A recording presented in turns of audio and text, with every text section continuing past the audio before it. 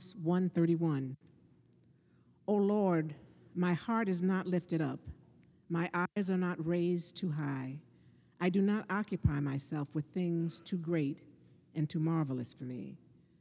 But I have calmed and quieted my soul, like a weaned child with its mother. Like a weaned child is my soul within me. O Israel, hope in the Lord from this time forth and forevermore. The word of the Lord. All right, good morning. My name is Elliot. I'm one of the pastors here. It's good to be with you here this morning. Before we look at Psalm 131, let's pray one more time. Father, we thank you for the opportunity this morning to look at and consider the wonderful things in your word. And so we ask now that you, Lord, by your Spirit would give us understanding into these wonderful things, and that your Spirit would bring about the change in our hearts that you desire, that would leave here people deeper in love with you and deeper in love with one another. It's in your name, Jesus, that we ask these things. Amen. Okay, well, you may have seen it. Last year, The Rock partnered with Apple and made a commercial for the iPhone 7. And if you saw the commercial, you know that it started with him watching a newscast or news story about himself, where the newscaster said, it seems like Dwayne Johnson can't possibly take on any more. And he may have raised an eyebrow when he responded, I can't remember, but he said something like, that sounds like a challenge. And then he and Siri partnered together and dominated the day.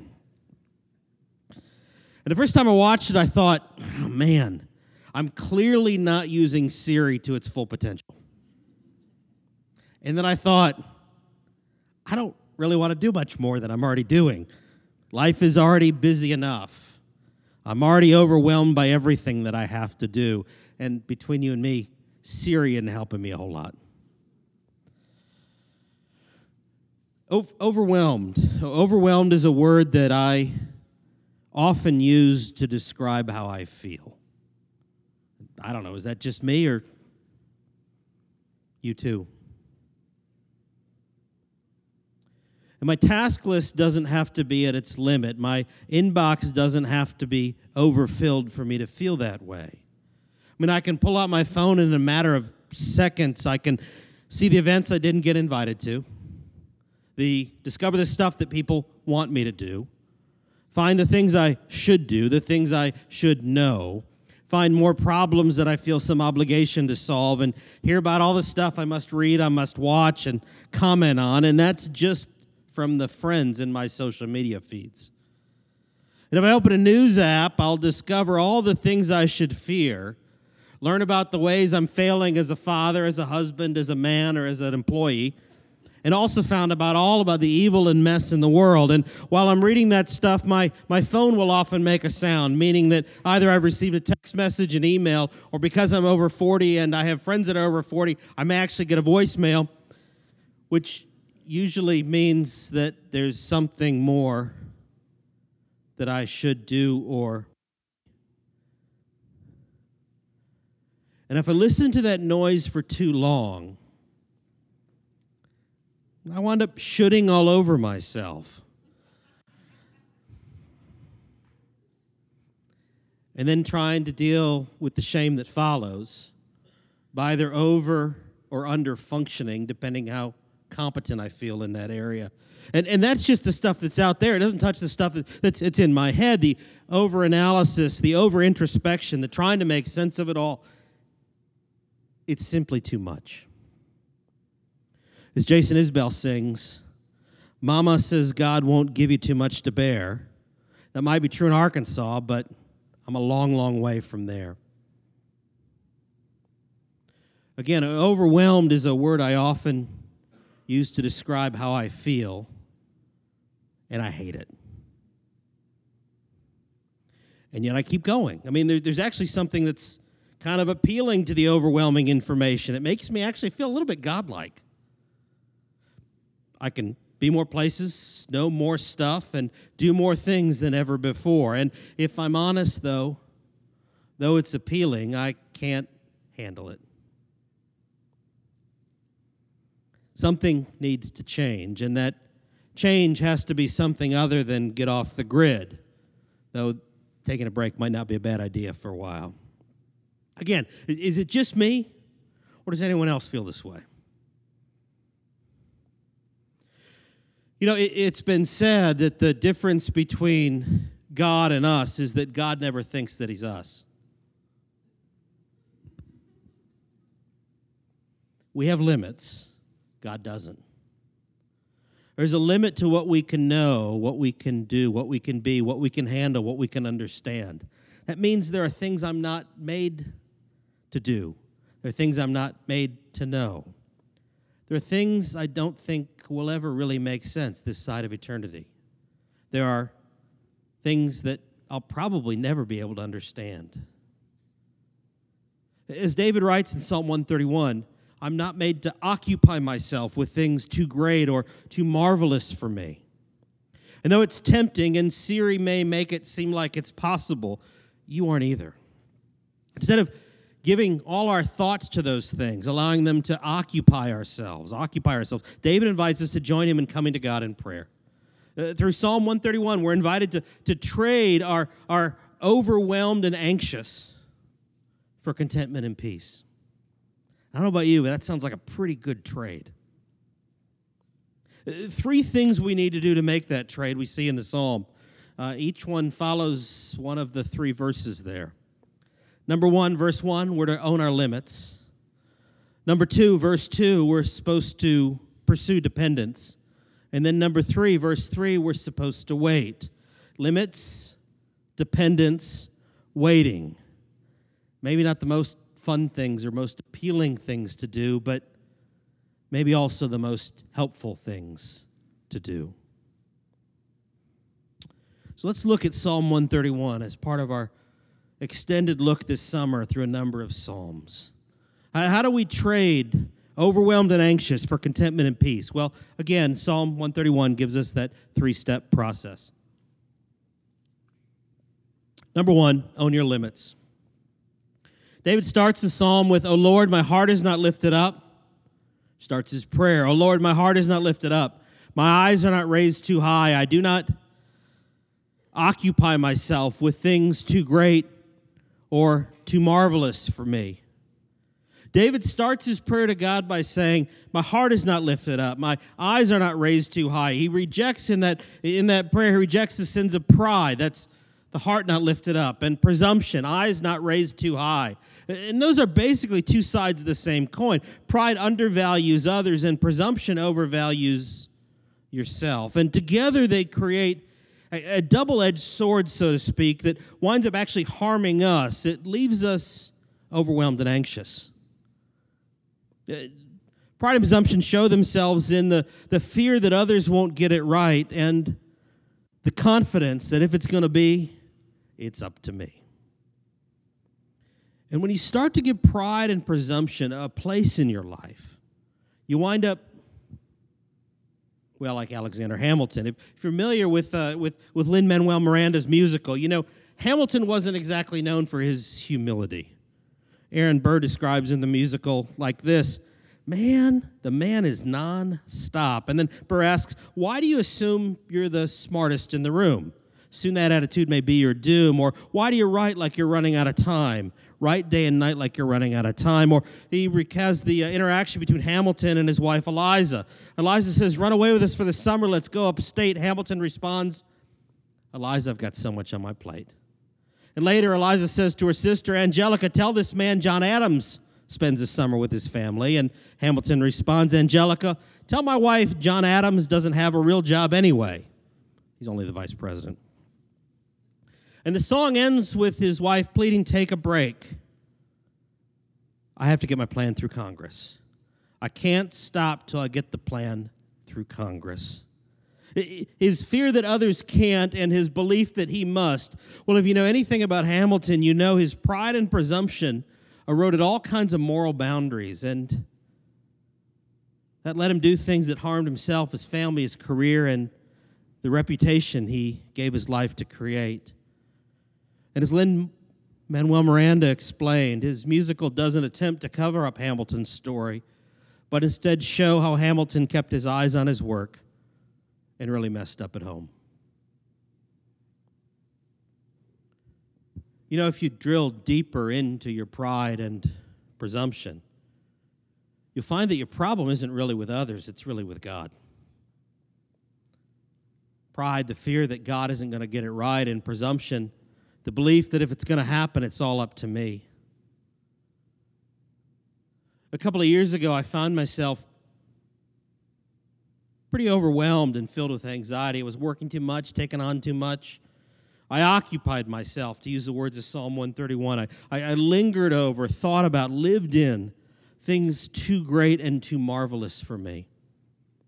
And those great and marvelous things weren't massive things like, am I going to change the world? But smaller things, internal questions that occupied my thoughts like, will I ever get my inbox to zero? Or when will I get a break? Does anyone appreciate the work that I do? Or how can I be sure I'm going to make enough money? How can I be absolutely sure that I'm going to make enough money to provide for my family? And I couldn't get my mind to shut off.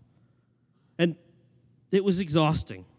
And the quieter it got, like just before bed, the more noisy the thoughts in my mind got. The more I occupied myself, again, to use the words of David, with those things. So I took a day off.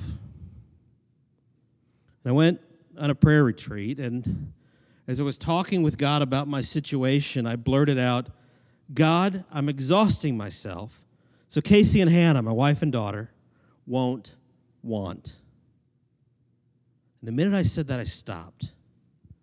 I thought about Psalm 23, the Lord is my shepherd, I shall not want, and I realized that I didn't think God was going to come through for my family. I thought that if it was going to be, it's up to me. And so I overfunctioned in my role as a husband and a father and a worker. I had to be the shepherd, because I wasn't sure God was going to do it. You know the difference between God and me? God never thinks that he's me. And look, if we're going to trade overwhelmed and anxious for contentment and peace, we need to join David in praying verse 1. Oh Lord, my heart is not lifted up. My eyes are not raised too high. I do not occupy myself with things too great and too marvelous for me. We need to join David in praying that, not committing to that, but praying that to God. And here's the good news. If you find yourself overwhelmed and exhausted, well, it's what Paul Miller writes in his wonderful little book, A Praying Life. He says, the criteria for coming to Jesus is weariness. Come overwhelmed with life. Come with your wandering mind. Come messy. Come as you are. Let God know what you want to be. Oh, Lord, my heart is not lifted up. My eyes are not raised too high. I do not occupy myself with things too great and too marvelous for me. When we join David in that prayer, it flows easily into a conversation with God about the things we tend to categorize as my problem. And when we pray that way, we tend to give them to him, moving them from my problem to God's problem, so to speak, realizing that it's not up to us, but ultimately up to him. Nothing is too great or too marvelous for him. He loves to meet us in our desperation. He loves to listen to what we have to say, and he loves to act on our behalf. Look, when we do that, it doesn't mean we're not going to do anything. Who knows what God will have us do? I don't. But that prayer of humility puts us in the right place. It puts us in a place of dependence on God. Depending on God is the second step that's offered in Psalm 131. And look, I know dependence is not necessarily a virtue that you all aspire to. It can sound demeaning, it can sound weak, it can even sound juvenile. I mean, imagine you're at lunch today, and you overhear the 30-year-old in the booth next to you say, I can't do anything on my own. I can only do what I see my dad doing. You might chuckle to yourself. You might think about the guy in upstate New York whose parents had to get a court-ordered eviction to get him out of the house. You might think, wow, that guy really needs to grow up. Or you might think about John 5. Jesus said to them, "Truly, truly, I say to you, the Son can do nothing of his own accord, but only what he sees the Father doing. For whatever the Father does, that the Son does likewise."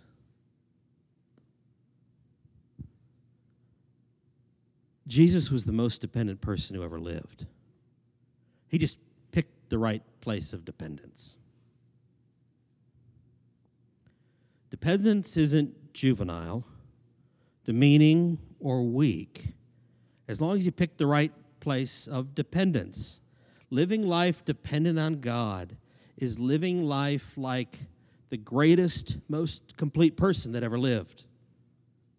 Dependence, though, isn't a passive reality. It doesn't just happen. It requires active pursuit. In verse 1, David details what he doesn't do. In verse 2, he details what he does do. He says, "But I have calmed and quieted my soul." David doesn't tell us how he does this, but he makes it clear that it's something that he's active in doing. I have calmed and quieted my soul. That means a calm and quiet soul, one that's content and dependent, is not something that just happens. It requires work. Here's some things I've found helpful as I've pursued a calm and quiet soul. Number one, I talk to God about what's overwhelming me. And I say something like, I can't handle this. It's really getting to me. And step 2 gets even more complicated. I follow with something like, God, I need you. I put myself in a position of dependence. Not because I'm not dependent on God up to that moment. I'm dependent on God every moment of the day. But because I need to remind myself of that reality. I really need him every moment of every day. And it's at this point I'm often reminded what I often forget. God knows I can't handle this. And he loves to step up and meet my needs. He's like a good parent with a child that he loves. I think it's one of the reasons David starts his prayer with the words, "O Lord," in verse 1. The Hebrew word for Lord there is the word that often gets transliterated in English as Yahweh. It's God's self-given name. It's the name of relationship. It's meant to remind you that God wants to be your God and he wants you to be his child. Your relationship with him was his idea long before it was your idea. You didn't force the relationship. You didn't manipulate your way into it. You couldn't do a thing to make it happen. God did everything. In eternity past, he called you his own and lavished his love upon you. He sent his son Jesus to pay the penalty you deserve for disobeying him, which is to say he sent his son Jesus to die in your place. If you've trusted in Jesus for the forgiveness of your sins, then God calls you his child forever. There's nothing you can do to take that designation away. And look, the relationship between God and Jesus is a relationship between a perfect Father who takes great delight in lavishing perfect gifts on his perfect Son, giving him everything he needs at the moment that he needs it. And if you're a believer in Jesus, God treats you like he treats Jesus. You're his beloved child. He takes great delight in lavishing gifts on you, giving you everything that you need the moment that you need it. Because of this relationship, you can come to God saying, I can't handle this. It's really getting to me. I need you. And find that he responds in love. He knows you can't handle it. He knows it's getting to you. He knows you need him. He never tires of you asking. He invites you to ask. He loves to respond to those who are dependent on him. And as he responds, you find that you're encouraged to ask more. His response builds your faith. You come with a need. He responds with grace. And that builds an even greater dependency on God, one that's marked by prayer. Whereas, again, Paul Miller explained, a needy heart is a praying heart. Dependency is the heartbeat of prayer. And I think all of that helps us understand the way David describes himself as a dependent but content child in verse 2. But I've calmed and quieted my soul, like a weaned child with its mother. Like a weaned child is my soul within me. But I've calmed and quieted my soul. I can't handle this. It's really getting to me. I need you. And then the final step is to remind me of what I know is true. So I turn to the Scriptures, turn to the Bible to reset my reality. I mean, look, I don't know about you, but most of my neuroses, they're not rational.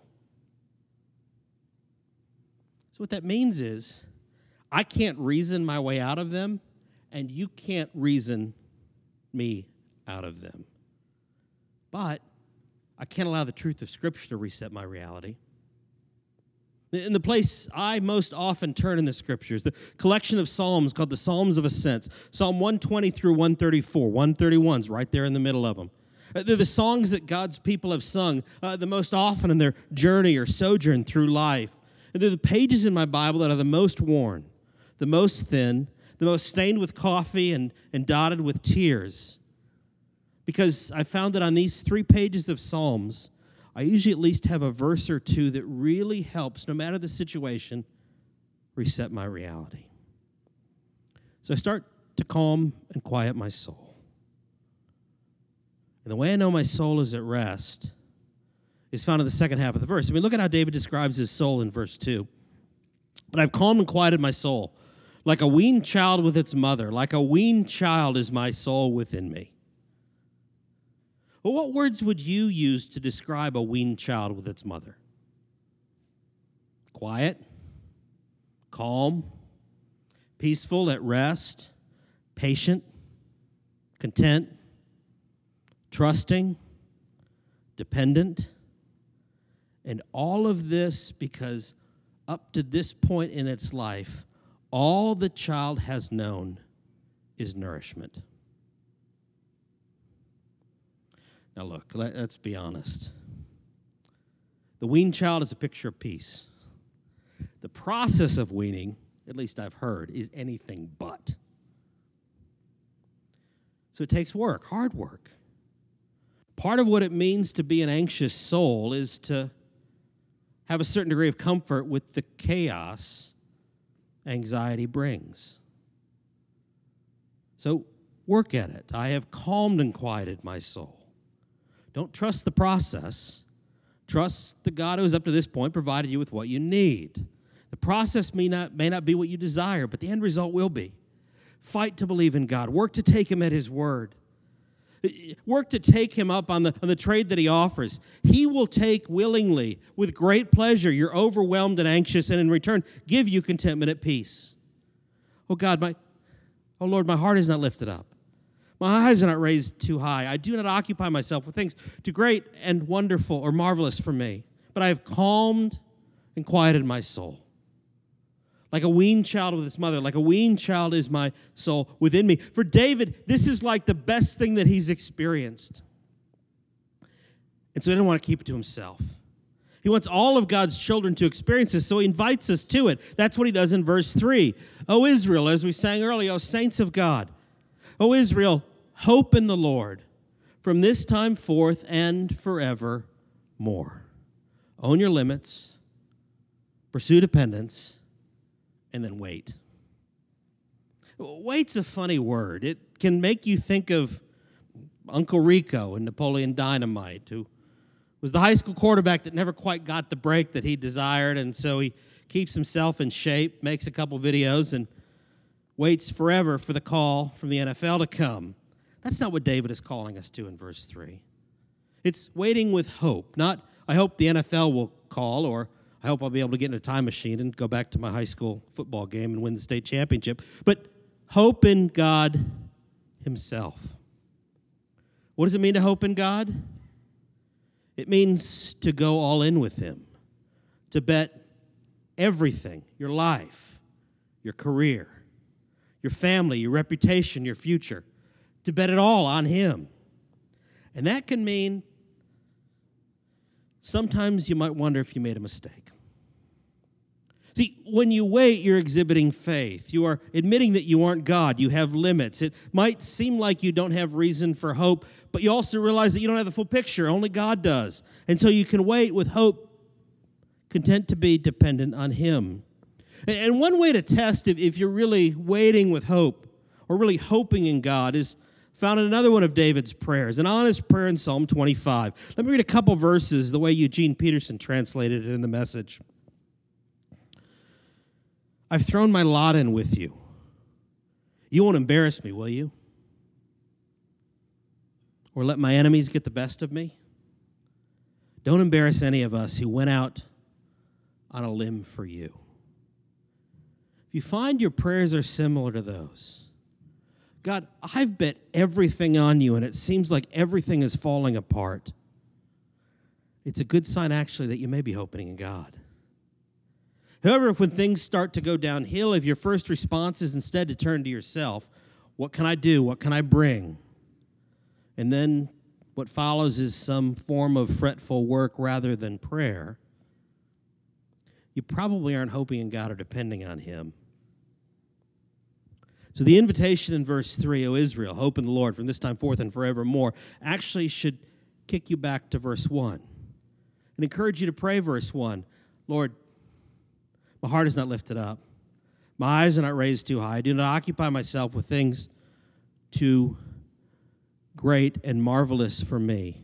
And to pray that over and over and over again until you find that you're able to wait with a little bit more hope. And look, since the hope is from this time forth and forevermore, it means you'll need to wait with hope again and again and again. Or to put it another way, it means that Psalm 131 is not a one-and-done prayer. It's one you return to again and again and again. At least that's been the case for me.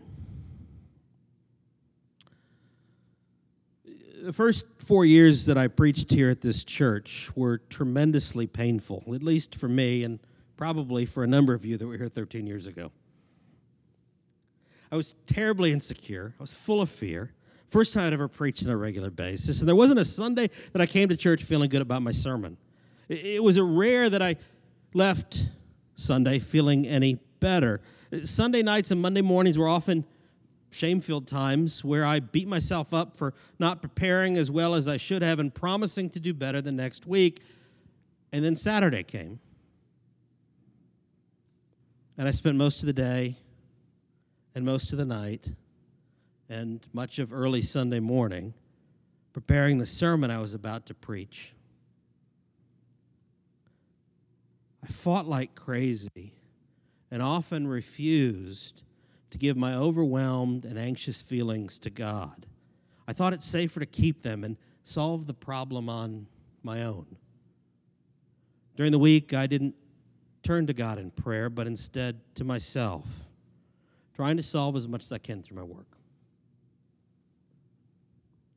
And then I showed up at church. And more often than not, God met me before I preached.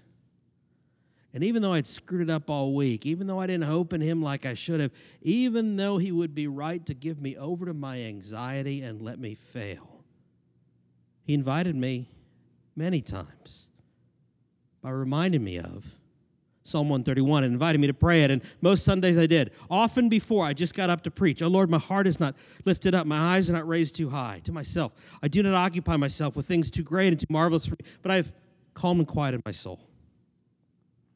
Like a weaned child with its mother, like a weaned child is my soul within me. And more often than not, He allowed me to preach with a calm and quiet soul, which was a gift of grace, something far beyond what I deserved.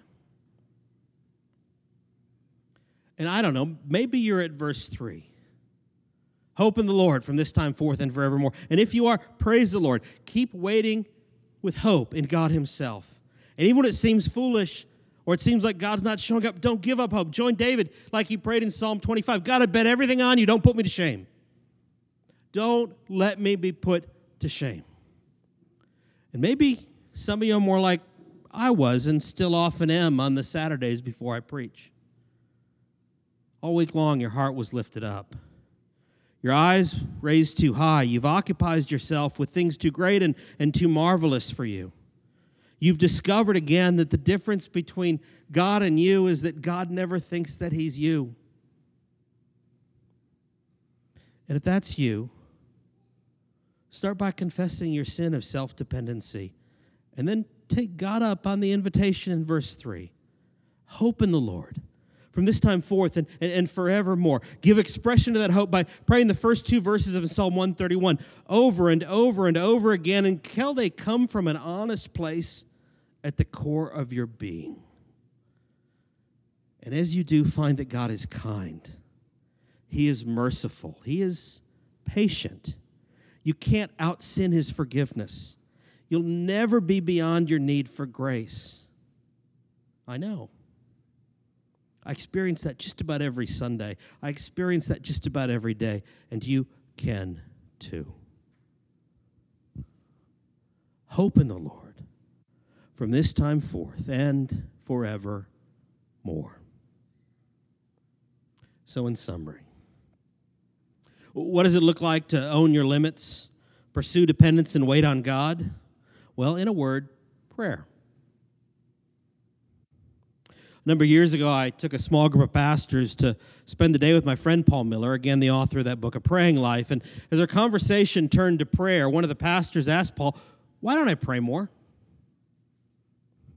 Without pause, Paul looked at him and responded, "You are far too confident in yourself and your abilities."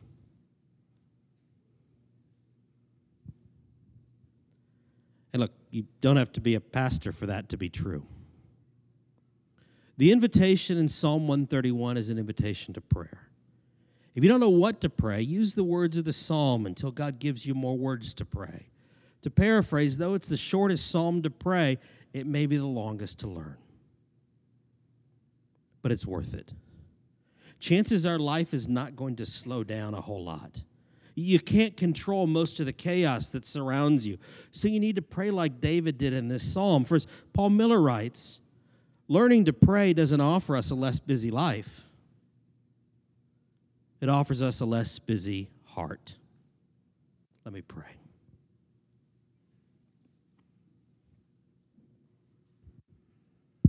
So, Father, we ask that you would now meet us.